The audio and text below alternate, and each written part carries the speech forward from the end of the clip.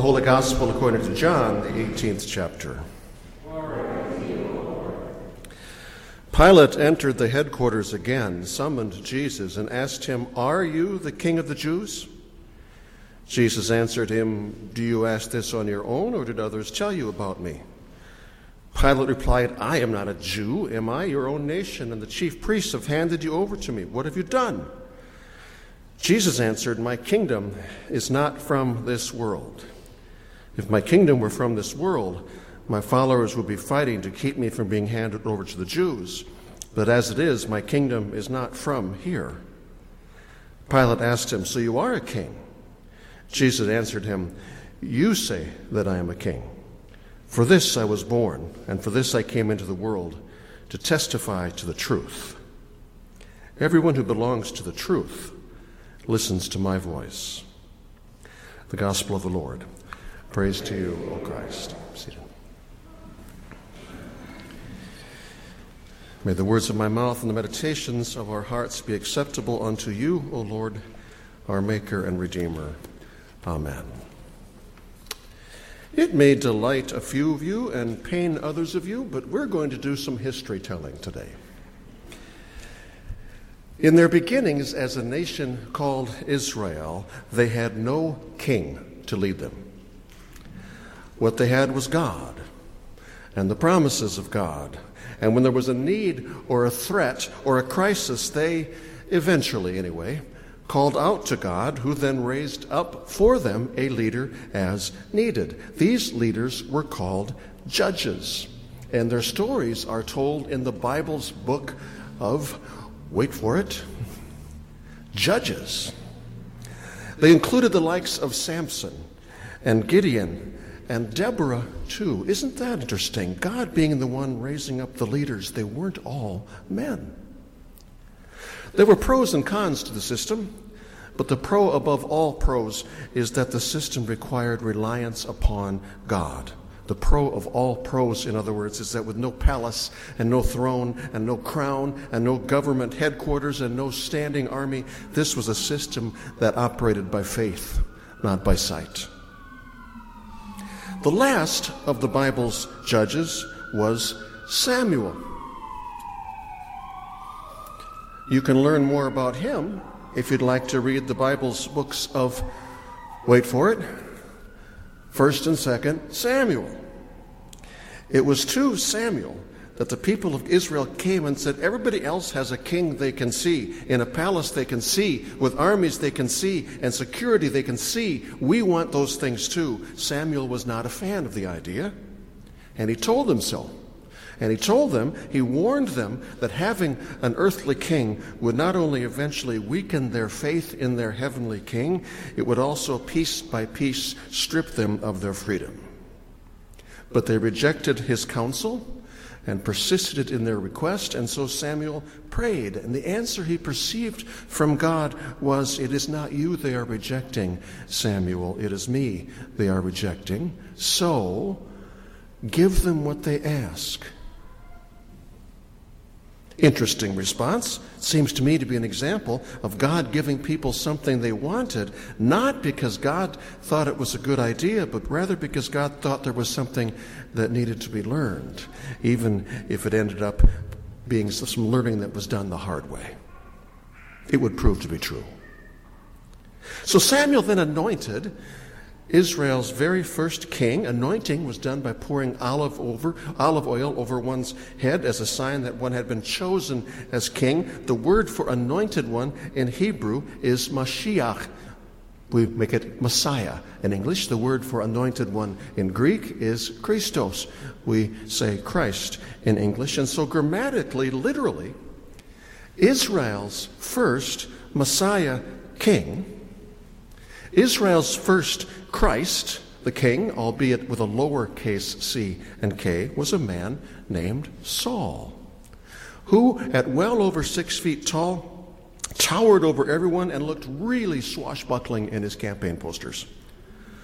Samuel, who was the last of the Bible's judges, functioned now as the first of the Bible's prophets. Prophets being those who spoke the word of God for God to the king and to the people. Saul, in the beginning, heeded the counsel of God from the prophet Samuel, and in so doing, he started his reign quite impressively and powerfully and faithfully. But power soon enough did what power soon enough does. It corrupts. And Israel's first king finished his reign ignominiously and faithlessly, seeking counsel not from God's prophet, but rather from the dark side. With Paul, while Saul was still king, floundering in the dark, Samuel was told by God to anoint Saul's successor, who was just a boy at the time, the youngest child of a man named Jesse. The young boy towered over no one. And he wasn't a soldier. He was a shepherd and a poet and a musician whose name was David. We say David. Though not flawless, David went on to become the king who would be remembered as the greatest king and the most faithful king that Israel ever had. And as a commander-in-chief, he expanded and secured Israel's borders. It was the golden age. He was succeeded by his son Solomon, who was remembered for his wealth and for his wisdom and for building the temple in Jerusalem. We don't remember as much what Scripture also tells us, and that is that Solomon's impressive wealth and accomplishments were made possible through heavy, heavy taxes and also the forced labor of his own people. When Solomon died, he was succeeded by his son Rehoboam, who was less than competent, and who was approached by representatives of the northern tribes of the kingdom who told him they would not accept him as their king unless he lowered their tax rates and abolished his father's forced labor practices. Rehoboam, with some young buck hawks for advisors, told them that they thought his dad was tough. They hadn't seen nothing yet. So they said, fine, see you around. We're out of here. And from that time forward, what we had been a relatively stable and strong, united kingdom under Saul and David and Solomon became a divided and comparatively weak two kingdoms, the northern kingdom called Israel with its capital in Samaria, and the southern called Judah with its capital in Jerusalem, with battles and border skirmishes weakening them both throughout the years. And in terms of the kings who ruled them both, there were very, very, very few bright spots. And less and less and less and less over the years, faithfulness. And the prophets, including the likes of Amos and Elijah in the north and the likes of Jeremiah and Micah in the south, were not heeded, but ignored and or mocked and or persecuted and or, in more than a few cases, killed. The true prophets, as opposed to, by the way, the prophets whom the kings appointed for themselves for the purpose of precisely one thing, telling them what they wanted to hear, not unlike, I think, our previous president, who liked photo ops and seeking the counsel of prosperity gospel peddlers because that's what he wanted to hear. But the true prophets weren't interested in preaching prosperity gospels. They were interested in speaking truth to power, not by telling power what power wanted to hear. And in doing so, they warned both south and north that their faithfulness and their corruption and their chasing of prosperity and their ignoring of the poor was going to lead to their destruction. And these prophets being true prophets, their words came true, with the northern kingdom falling to the Assyrians in 722 BC, never ever to exist again. And the southern kingdom in Jerusalem falling to the Babylonians in 587 BC, never to exist again as anything other than a puppet kingdom of whoever was the prevailing empire at the time. It was during this time, in the time between the Testaments, Old and New, and under the thumb of one empire or another, that the people began remembering and being reminded of something else the prophets had said, that being that though their kingdoms would fall for their faithlessness, God was still God, and they were still God's own people. And one day, God would send not a Messiah king with a small m and a small k, but rather a descendant of King David who would be the Messiah king with a capital M and a capital K. And God then, forgiving their sins to remember them no more, would, through the Messiah king, reestablish God's kingdom in Jerusalem. But this kingdom, prophets were clear to say, would not just be for the Jews. This would be a kingdom for all people. And so, for example, in the apocalyptic language that Natalie read of visions in the night, the prophet Daniel had said, I saw one like a human being, a son of man, coming with the clouds of heaven. And he came to the Ancient One and was presented before him. To him was given dominion and glory and kingship, that all peoples, nations, and ever languages should serve him. His dominion is an everlasting dominion that shall not pass away, and his kingdom is one that shall never be destroyed. By the time Jesus entered the scene, the Jews and their puppet kings, the evil Herod the Great, and his evil sons to follow, existed under the iron fist and boot of Roman rule. And at that time, the hope for the Messiah king was a raging fire among the people. But the most hoped for Messiah king by the people was one who was understood as a descendant of David, who would be just like David, which is to say he would reestablish them as their own earthly kingdom, which is to say he and his army would drive Rome and its armies into the sea. A lesson from history. When church and state marry, when faith and patriotism sleep in the same king bed, again and again and again and again, the state becomes the king with faith as its subservient servant. And so was the case when, by the time Jesus entered the scene, the Messiah king longed for was not a king whose kingdom would be a kingdom for all people, but rather a king who would hate the same people we do and wreak vengeance and destruction upon them for us. In the decades prior to Jesus' birth, as well as in the decades of his lifetime, many, and by many I mean more than can be counted, with swords in hand, claimed to be the Messiah king. With very few exceptions, those who weren't killed fighting the Romans were crucified by the Romans. Jesus was not the first. The Romans crucified thousands. And with no exceptions, their movements then died with them. Jesus, Christians believe and confess, arrived as the fulfillment of those prophets' promises that God would indeed send a Messiah king. But interestingly, in our gospel reading for today, for example, and in other places in the Gospels too, he seems at best ambivalent and even a little bit reluctant directly to claim the title king. The reason, of course, is that though he surely was and is and still ever will be King of Kings, he wanted no part of almost all the baggage people had attached to their hopes and expectations of a Messiah, a king. And so, for example, more than once in the Gospels, we are told that seeing the great things he did, people wanted to crown him king immediately, and he got out of there as fast as he could. And yet, do you know what was the thing that Jesus talked about in the Gospels more than anything else?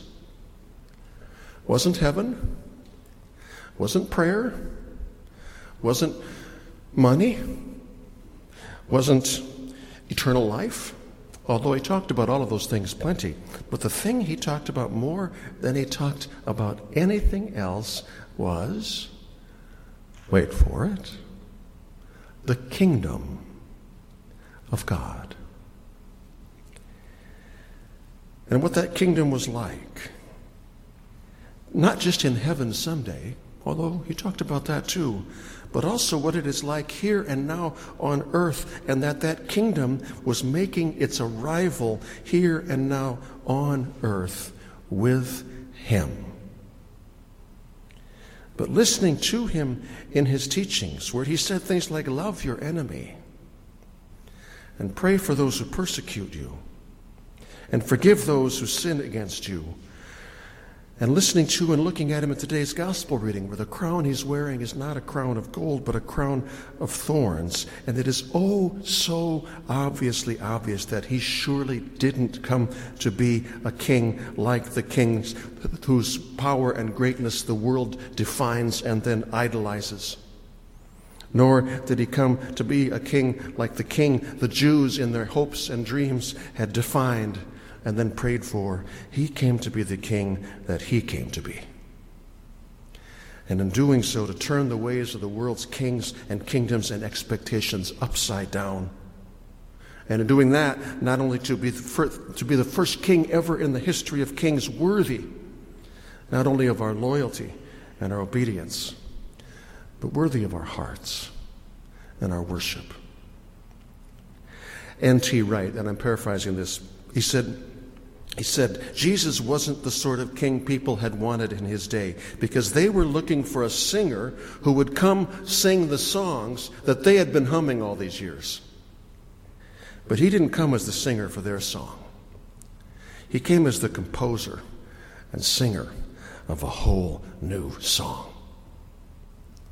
For pretty much inevitably, it seems to me anyway, the songs of the kings and kingdoms of this world, whether they are sung in English or Russian or Chinese or Hebrew or Arabic, are about overpowering your rivals and your enemies and exacting harsh revenge upon those who in any way wrong you, whereas the song above all songs that Jesus came to sing was a song about the power of love, even for your rivals and enemies, and forgiveness, even for those whose sin is sin against you.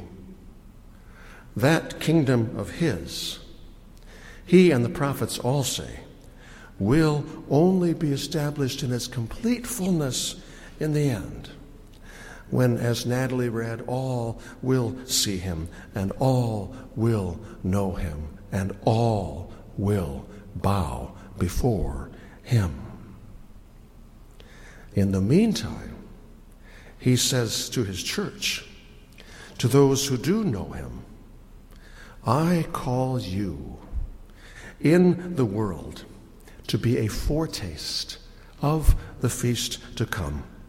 As in the world, but not of the world, you, in any ways you can, bring hope and help and healing to the world as followers of a different kind of king, servants of a servant king.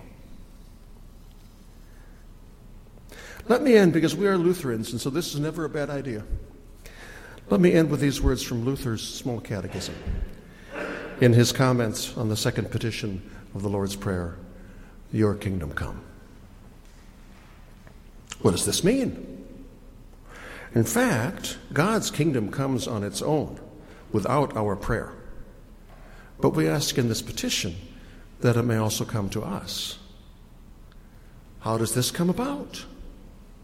God's kingdom comes whenever, wherever our Heavenly Father gives us His Holy Spirit, so that through the Holy Spirit's grace we believe God's Word and live godly lives here in time and hereafter in eternity. Indeed, indeed, indeed, O Lord, your kingdom come. And now may the peace of God, which surpasses all understanding, guard your hearts and minds in Christ Jesus our Lord. Amen.